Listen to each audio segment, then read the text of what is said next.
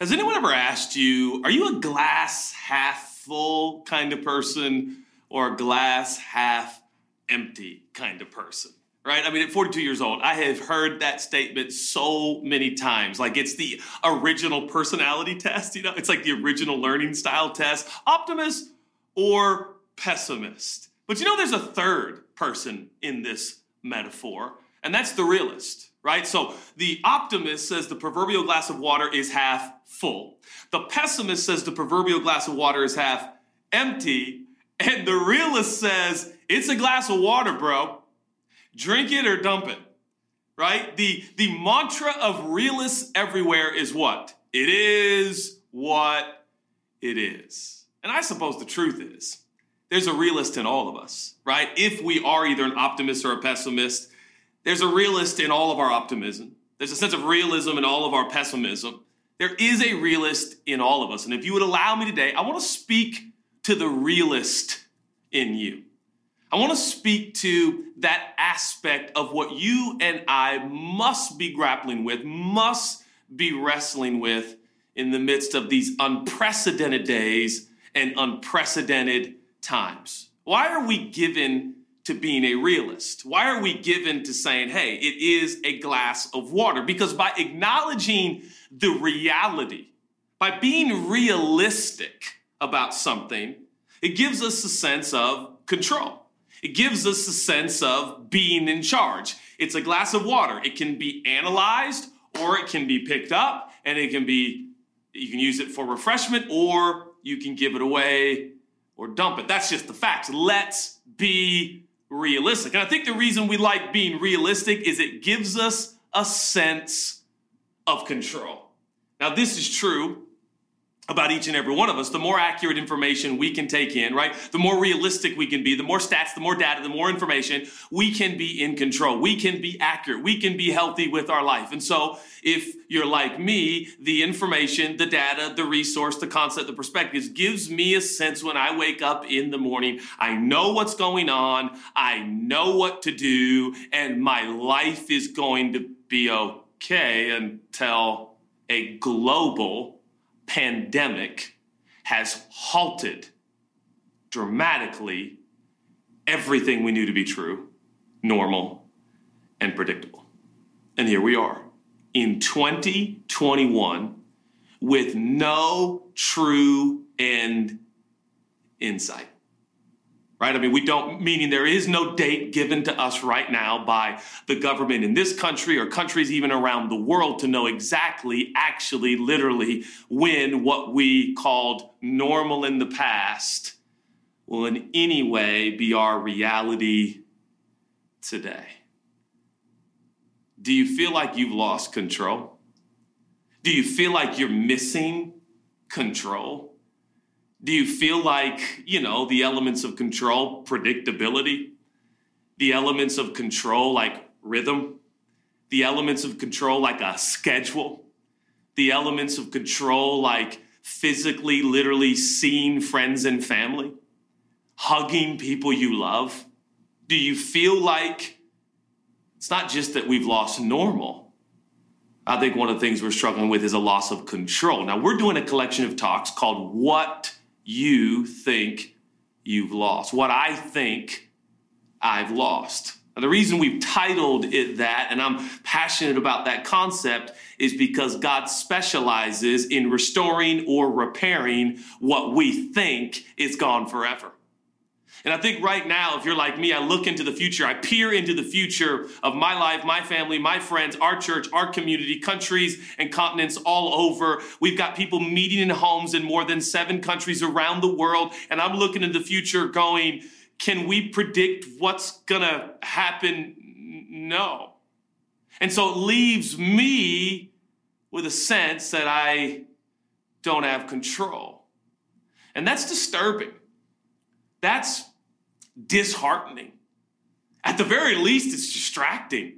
It's challenging, and well, sometimes it feels overwhelming. I don't have a sense of control? Do you feel like you have lost control? I got good news for you. 1 John chapter 2 says, our God, the God of heaven and earth, Jesus, is a forgiving redeemer. That word redeemer or redemption, which is a paramount concept and message in the overall arc of the New Testament narrative, it literally means God is a restorer, God is a repairer, God is a replacer of what you think you've lost. I'm telling you, in the space of what used to be the control we had of our lives, God has plans to repair, replace, and restore something very significant in the place you and I used to put control. God has a plan. God is going to do something for the realist in all of us. It's a glass of water, bro. Drink it or dump it. Let's just be realistic. Are you like me? It's like the reality is what the reality is. Now, the reason I'm so passionate about reality, I'll say it one more time, is because I want to give a sense of like, if I can just own the reality of the situation, then just maybe I can predict my schedule, my performance, what I'm supposed to do, and it gives me a sense of handles or control on my own life. And this brings us to one of the 12 disciples named Thomas.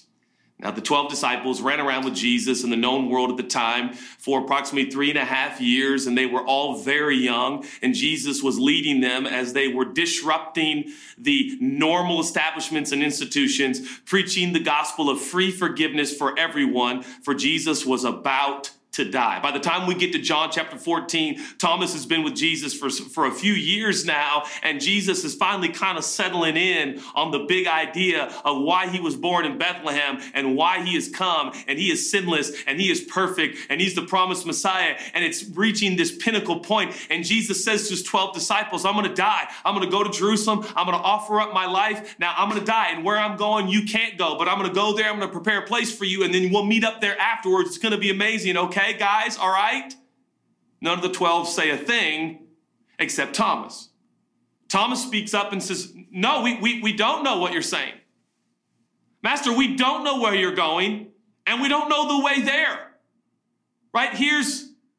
Here's Thomas the realist. Now, in the 6th century, there was a mosaic art piece made of Thomas struggling with his realism, and it was then, Jesus never called him Doubting Thomas, right? The scripture never calls him Doubting Thomas. Hundreds of years later, many, many years later, artists and culture said he was Doubting Thomas. I'm telling you, that is inaccurate, that is wrong. It's led us to a misconception of who Thomas was. Thomas does not have a doubting problem. He has a control problem.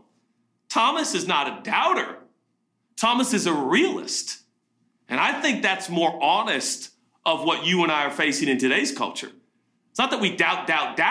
It's that we're honest about this is the way it is, right? The mantra of a realist is it is what it is. It is what it is. And the more we can be honest and realistic, maybe we can have a sense of control. And that's where Thomas is coming from. He's saying, Jesus, I don't know where, so can you tell me where? Can you give me a roadmap? Can you give me a roadmap? Can you give me a roadmap? And you know what? Jesus never gives roadmaps. He just gives the way. You know what? Jesus never gives a plan. He gives his person.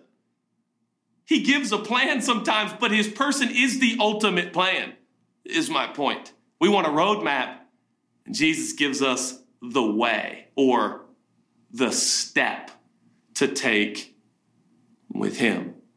Thomas is like, give me more information. If you'll give me more information, I can do this. Now, I'll prove this to you, because if you go back now to John chapter 11, here's Thomas, and there's only a few instances we see in the scenes of the Gospels where Thomas actually speaks up and Thomas kind of takes the scene. Thomas is one of the main characters, of course, along the character, Jesus, the point of it all. And so Thomas, nicknamed the twin, it says in John 11:16, remarked to the other disciples, let's go with Jesus so that we can die with him. Now, what's going on in this particular passage? Well, Jesus is saying we got to go back to where we were going and back to that town, back to that city. There was incredible criticism. There was incredible threats. And Thomas has assessed the information. He's assessed the situation. He's got all the data. So much so, please hear me, a realist can move when a realist gets all the information. Once all the information is given, there's a sense of control, and a realist moves forward. That's the problem with the global pandemic, is we can't get all the information. Have you noticed? We can't get all the information. We can't get all the information. I can't even get all the information and data and research on masks. I don't know when to mask up, not to mask up. I'm so for masks. I'm promoting masks. I'm about masks. I'm a proponent of masks. But I walk into places, I'm like, why are we not wearing masks? And then why are we wearing masks here? And why are we not wearing masks there? Have you talked to people about masks? Have you tried to talk to people who make masks, or people who are into masks, or people who design masks, or put their logos on their mask? I'm like, what is the point of masks? And I know I'm into masks, and I don't want to protect people in masks, but when do we use them? When do we not use them? And you know what the truth is? I can't get a good, consistent answer. Right? There's information right now that is just lacking. There's information on a disease unlike we have ever seen. So there's not enough information. There's not enough research. There's still research going on about a vaccination. And thank God there's the beginnings of vaccinations, and it is exciting nonetheless. And yet, for us realists, which there's a little in all of us, if not a lot, we can't get enough information to get enough control to get on with our life. Have you noticed that? We can't get enough information to get enough control to get on with our life. So what do? Well, probably a lot of what we do is criticize people on the internet, right? I mean, that's like one of the things we just like, well, if we got nothing else to do, I'll just, like we can't get enough information to get enough control to get on with our life. Because we all feel like a realist. It is what it is. And I just got a sense where you feel like you lost control, God is going to restore, repair, and replace. He's going to fill that empty space, I think, the same way he filled Thomas's empty space. It's not doubt you're dealing with. It's not so much doubt that I'm dealing with. It's a lack of control. If I want to, when is this going to get back to normal, right? We've all said that. You know why? Because normal, we felt like we had control of. We understood. Imagine if somebody told you there was a disease that was going to sweep the known world, and a disease that the world has no information on, no understanding of, the likes of which we have never seen. You want to talk about a loss of control at the highest, most powerful offices and positions in the world. Now, Thomas, when he has all the information, evidently in John chapter 11, when he has all the information, he has a sense of control, he is willing to die. He's willing to die.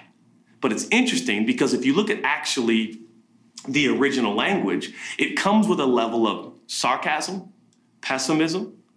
Thomas would have said it something like this. Well, let's go. We're going to die. We're all going to die. Well, here we go, guys. We've been there before. We're going back there. And I can tell you right now, when we get there, he's going to die and we're going to die.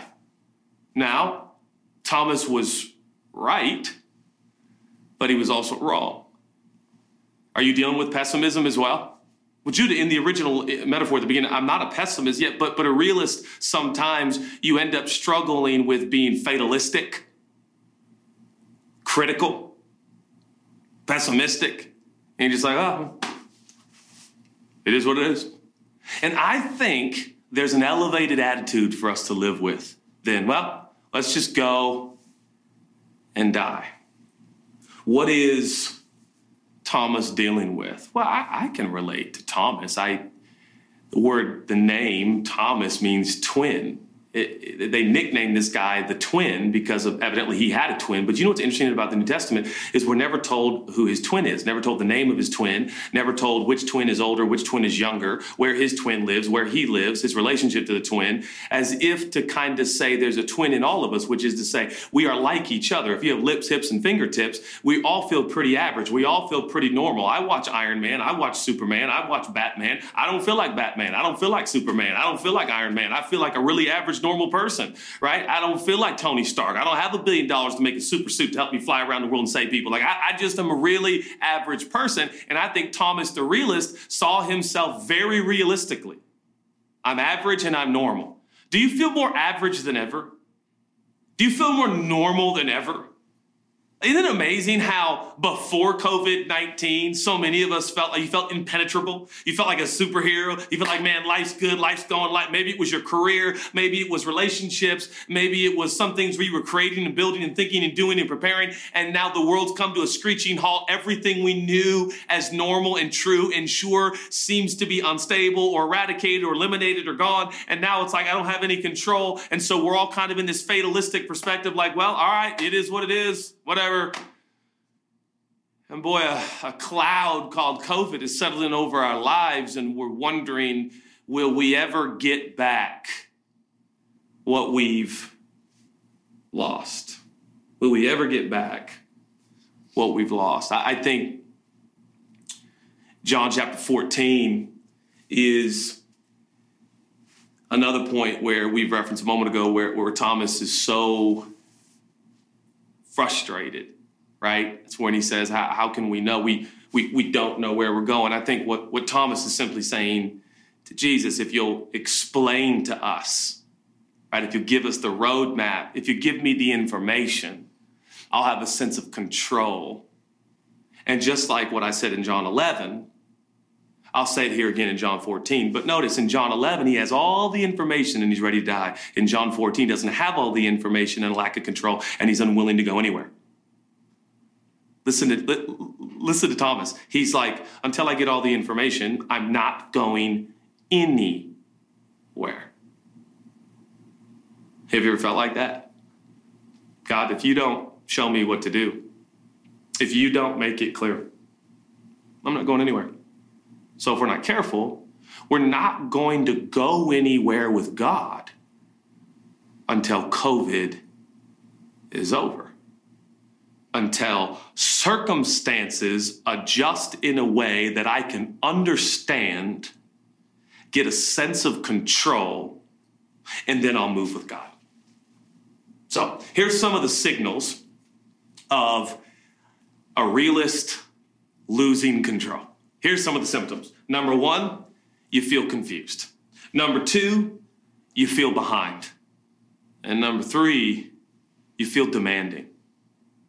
Number one, you feel confused. Number two, you feel behind in life. Number three, you feel demanding. John 14, Thomas is confused. 3 chapters before, he's emphatic. We're going to go and we're going to die. That's what we're going to do. He's not particularly pleased. He's not pumped. But he's like, that's what's going to happen, guys. You all can think what you want. Jesus is going to die if we go back there. I can tell you that right now. I've gathered all the information. Nobody likes him. Nobody likes us.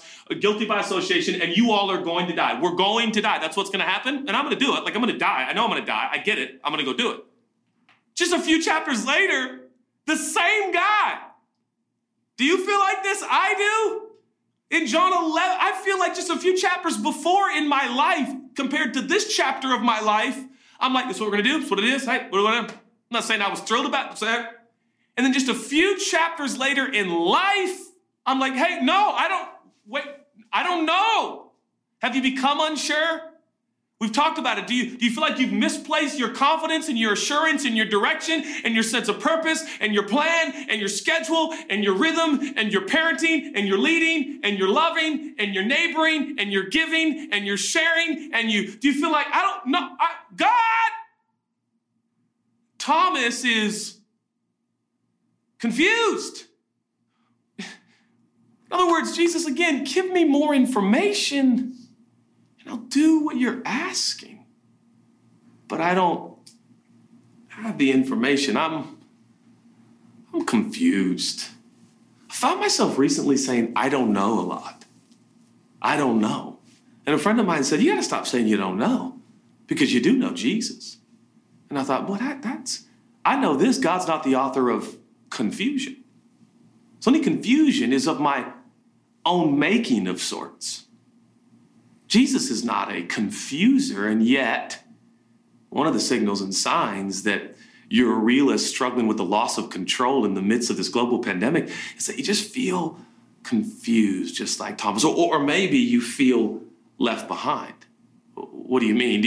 In John chapter 20, Jesus, in fact, does die, just like Thomas predicted and said, and then he rises again on the third day. He is the only one who defeats death in this life. He defeats death, hell, and the grave. He becomes the once and for all sacrifice for the error, selfishness of sin of all of humanity. We can be forgiven. We can be reconnected to God because of Jesus. He did everything he predicted, everything he said. It is scientifically an impossibility, but Jesus does the impossible. He beats death, hell, and the grave, does exactly what he says. Like I said, gets up on the third day. And the Bible says in John 20, all of the disciples are in a locked room, fearful and worried.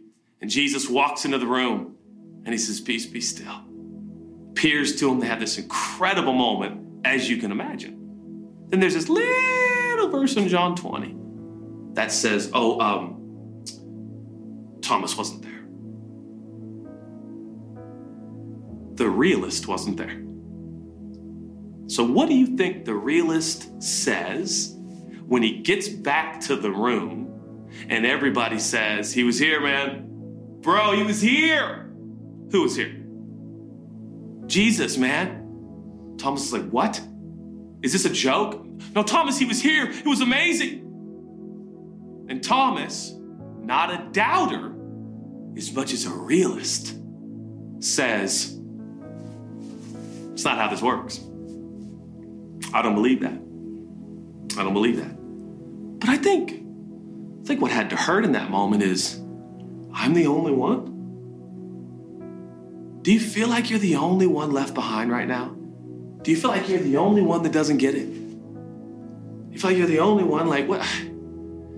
Do you feel like because of COVID, you're like, I'm behind in my career? I'm behind. I know some of my single friends is like, now I'm further behind in ever getting married? Is romance ever gonna happen for me? Every day that passes in COVID, I'm falling further and further behind in my career, my relationships, preparing for retirement. Maybe you were just this close to retirement. You had a few more years to save up enough, and then COVID hit. You lost your job, or the income wasn't there anymore, and relationships changed, and there had to be a scale down at your business, and all of a sudden, your retirement is in question. And suddenly, instead of being ahead in life, you feel left out and behind. A loss of control. Lastly, do you feel demanding? This one really hit home for me, unfortunately. Listen to Thomas. He's like, nah. Unless I see his hands with the nail prints. Unless I put my finger in both his hands. Unless I put my hand in his side. Now, I want you to think about this. It can't be an accident that John chapter 20 and verse 25 says, hands, touch, finger, hand. 4 different times it references one of the physical control centers of our human experience.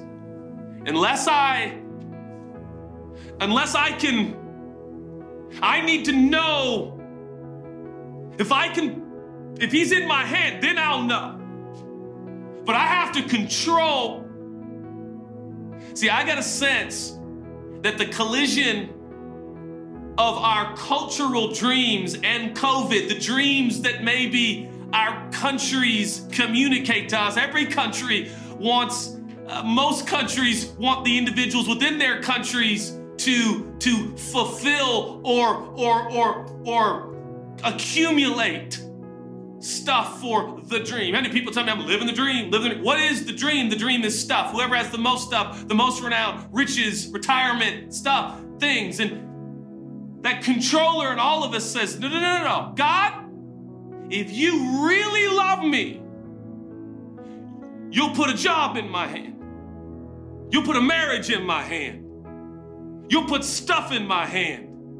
And then I'll know but I need to know. I need to see it. And for years, man, I heard preachers tell people that's doubt. That's unbelief. You shouldn't say that. Well, if I shouldn't say it and it's unbelief, then why does Jesus days later, somehow find it on his to-do list to take care of Thomas the realist. I heard so many preachers preach this passage, and they told me, and that's why you don't want to be Thomas, and that's why you can't doubt. That's why you got to have faith. That's why you got to believe. But I'm like, wait a second. The one disciple that missed him in the room is confused, feels left behind, and as a result, he's dropped an ultimatum on God. And in everyone's hearing, he says, I'll tell you right now, I will never believe like you all believe until I can feel him in my hands. So 8 days later, and I end here, the Bible says Jesus walked through the wall again. See, in just 8 days before, Jesus walked through a wall for a group of people. But this time he walks through those same walls for one person. If God can walk through walls for Thomas, won't he walk through the walls of your life to respond to your confusion? Respond to your missing out? Respond to your demands? How gracious is this God? I love this part of the story. It says, he looked into Thomas' eyes. It seems like it happened fast. Thomas is there in the room. Probably something like this. 8 days later, I can only imagine Thomas sits in the corner and he stews. Everybody else is walking on air. Everybody else is pumped about life. Everybody else says, he appeared, he did. And Thomas will not be moved. I don't have the information. This is not real to me. This is not realistic. People don't walk through walls. People don't come back from the dead. People don't live after the crucifixion. People don't live with holes in their hands and holes in their side. I saw him die. Sits in the corner. Jesus walks through the wall. Thomas, I imagine Thomas' arms fall to his side. He takes a big breath in. And as soon as Jesus walks through the walls, he walks directly over to the realist. And he looks in Thomas's eyes. And he says, here, is this what you needed? Is this what you wanted? Put your hands here, Thomas. I've always said this, but I can imagine Thomas saying to Jesus, it's okay. It's enough. No, son. Feel my hands. See, I see this as a cataclysmic moment. And what I mean by that, I see this as a defining moment for realists forever. Jesus is saying to all of us who crave the control of our own lives and the trajectory of our future, Jesus is walking through the walls, beelining to one man, and he looks him in the eyes and he says, I want you to feel the hands who actually have control. Because I'm in control. See, I'm in control, Thomas. You've never been in control. Did you activate your heart? Did you choose your date of birth? Did you choose your last name? Did you choose your ethnicity? Did you choose the continent or country you would be born in? Did you choose? Or was it me, Thomas? Did I appoint you? Did I choose you? Did I name you? Somebody said to me recently, God trusted us with this trouble. God is in control. God chose me. God chose you to live in 2021. God trusted us with the trouble of this global pandemic. This is no surprise to the one who controls the stars in the heaven, the sand on the seashore, and the depths of all the oceans, the seas, and the rivers, and the lakes. the one who is in control of the cosmos, has chose you for this day. And though you feel out of control, and though I feel out of control, and as a result, I do not want to move. I don't want to go any farther, God. I'm tired. I'm weary. It's too ambiguous. It's too unknown. It's too uncharted. There's too much pain. There's too much loss. I'm not going to be happy clappy like everybody else in this room. I'm not going to pretend. I'm not going to play games. It is what it is. So, what will you do? What will I do? Well, I will wait. What will you wait for? For more information? Oh, that's an illusion of control. You don't need information. You need transformation. You know what I need? You know what you need? We need a God who can walk through walls. We need a God who can make eye contact with the deepest recesses of our being. We need the one who has control, the one who holds the world in his hands. We need him to divinely persuade us. Look at the rest of the story. John chapter 20. Then looking into Thomas' eyes, he said, "Put your finger here in the wounds of my hands. Here, put your hands in my wounded side and see for yourself. See for yourself. See for yourself. See for yourself. See for yourself." Judah, what kind of preacher are you? I'm a see for yourself kind of preacher. What do you mean? Don't take my word for it. Don't just trust everything I say like it's true. See for yourself. See for yourself in this book. See for yourself with God. Let God meet you behind the walls of control and confusion. Thomas, don't give in to your doubts. Just believe. Just be divinely persuaded. Now watch the eruption. Watch the eruption. It's like Thomas's soul turns into a volcano. Look what it says in verse 28. The words spilled out of his heart. The words spilled out of his heart. The words spilled out of his heart. The words spilled out of his... Things spill when they're full, and things spill when they're moved, when they're tipped. God is gonna tip your scale.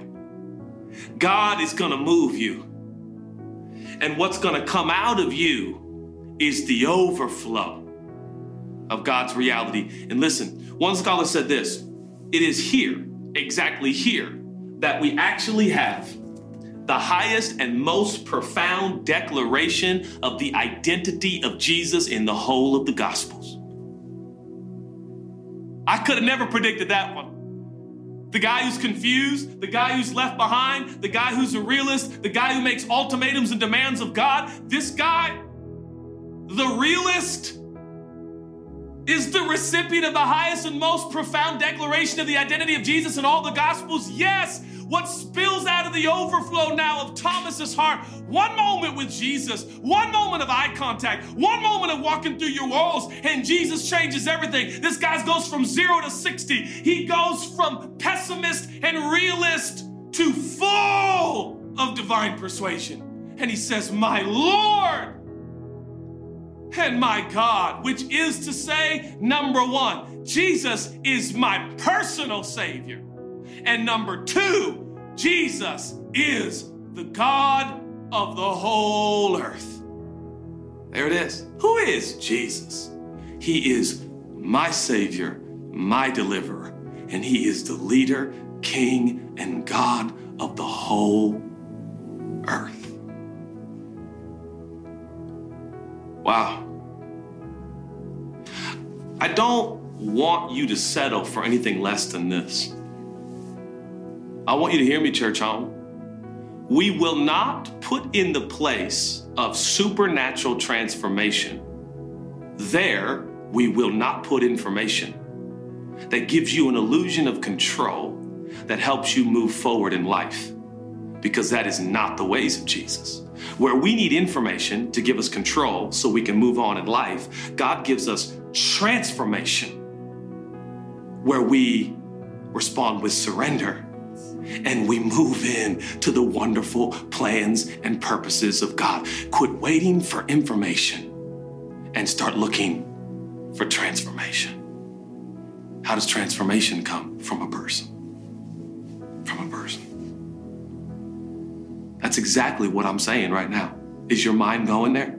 Judah, are you saying God is going to walk through the walls of my bedroom and show me his physical state? Well, based on what Jesus said to Thomas, I highly doubt it. And here's why. Because he says, Thomas, blessed are you because you have been persuaded, because you saw me walk through the walls and I showed you my nail print. He said, but there's coming a generation, they will be blessed because they will be divinely persuaded, not by my physical, actual, literal appearing, but they will be persuaded by my spiritual persuasion, my spirit form will walk through the walls of their soul, and I will look deep into their eyes, and I will show them who I am and what I have done. Wait on that. Hey, Dad, trying to lead your family, wait on that. Hey, single mom, trying to make sense of where you're supposed to go and how you're supposed to take care of these babies, will you wait on that? If you have to tonight, you sink into your bed as you put your babies down, single mom, and I love you, single mom. You are a hero, and you cuddle in to that bed all by yourself, and you wonder to yourself, God, am I going to be enough for these babies? I want you to lay in that bed, and I want you to wait for God to persuade you. There's not enough information in this world for me to give you the lasting courage and faith you're going to need for the journey ahead. But the one who walks through walls and looks into our eyes, he will come to you. I say to some who God has met you in years past, I would like to say again, he plans to meet you another time. So that's my prayer for you today. I need a God who walks through my walls and looks into my eyes and transforms me. What you thought you lost, control, God is going to fill me with what?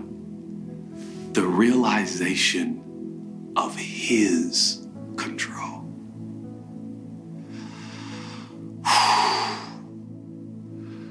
Are you saying that he's totally and completely in control of every minute of my life? Yes, Thomas. Yes. He's involved. He's active. He's in love with you. And he will not leave you nor forsake you. You know what's amazing about Thomas? Church history records they call him the father of all those who believe in India. If you're watching from India right now, I could ugly cry, because I'm not so sure you would know the name of Jesus today if not for the faith given by Jesus to Thomas. From best we can tell, Thomas goes into the unknown realm of India and begins to tell everyone who will listen, Jesus walked through the walls, showed me his hands, and he is alive. From where you sit right now and where I sit, I certainly don't feel like in my future the way I feel. I'm going to inform countries of the love of Jesus. You're like, I can't even inform myself. But see, that's what happens when transformation happens. You start to live a life you would never live on your own. Isn't that the life of following Jesus? What you thought you lost, control, because of a lack of information and pain, Jesus is going to fill that space with a transforming revelation of who he is. Yeah. I'm going to pray for that for you right now. God, in the name of Jesus, I thank you for your Spirit right now that will walk through all the walls and obstacles that will keep us from going where you've called us to go. Look us in the eyes. Show us who you are. Get us on our way. Thank you, God. If you're here today and you're watching, you say, Judah, I'd like to become a follower of Jesus. I want you to lift your hand right now. I want to receive the free gift of forgiveness that only Jesus offers. He became sin so that we could become right with our God. He took the penalty and the judgment for all our error, our wrong, and our sin. So now all we have in our relationship with God is total and complete forgiveness and right standing. You can have that right now in this moment. Say, I believe. Say it right out loud, I believe. With your hand raised, I believe. And you're forgiven forever.